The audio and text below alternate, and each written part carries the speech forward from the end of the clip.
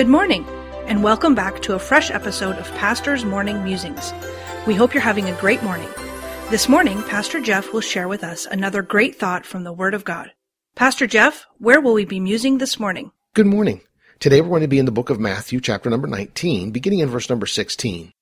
And behold, one came and said unto him, Good master, what good thing shall I do, that I may have eternal life? And he said unto him, Why callest thou me good? There is none good but one, that is God. But if thou wilt enter into life, keep the commandments. He saith unto him, Which? Jesus said, Thou shalt do no murder. Thou shalt not commit adultery. Thou shalt not steal. Thou shalt not bear false witness. Honor thy father and thy mother. And thou shalt love thy neighbor as thyself. The young man saith unto him, All these things have I kept from my youth up. What lack I yet? Jesus said unto him, If thou wilt be perfect, go and sell that thou hast, and give to the poor, and thou shalt have treasure in heaven, and come and follow me. But when the young man heard that saying, he went away sorrowful, for he had great possessions.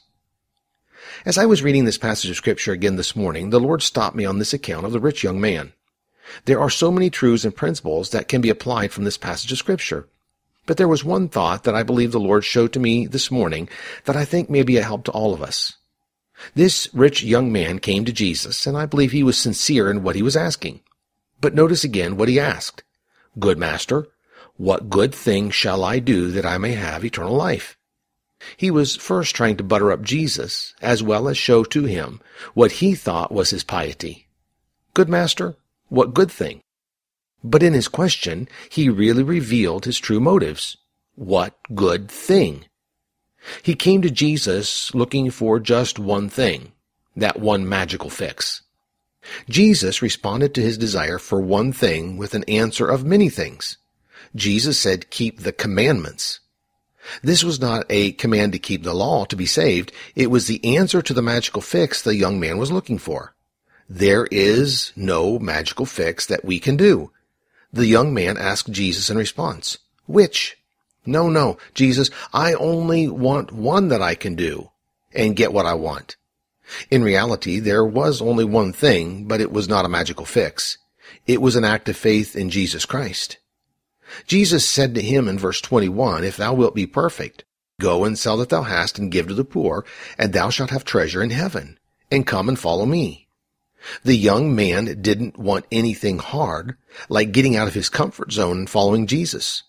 He wanted one thing that he could do and feel good about doing. Total surrender is what Jesus was speaking of, not partial. Total surrender does not mean we give it all up.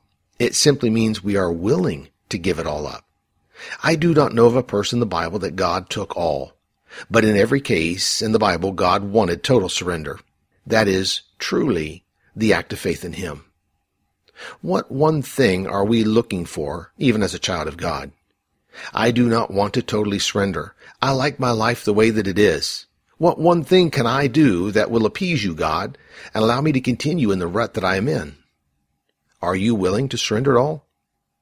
So let me leave you with this one last verse for today, Romans 6:13. Neither yield ye your members as instruments of unrighteousness unto sin, but yield yourselves unto God, as those that are alive from the dead, and your members as instruments of righteousness unto God. The preceding program was produced by Dr. Jeff Harris, pastor, author, and chaplain. Please tune in again tomorrow morning for another fresh episode of Pastor's Morning Musings.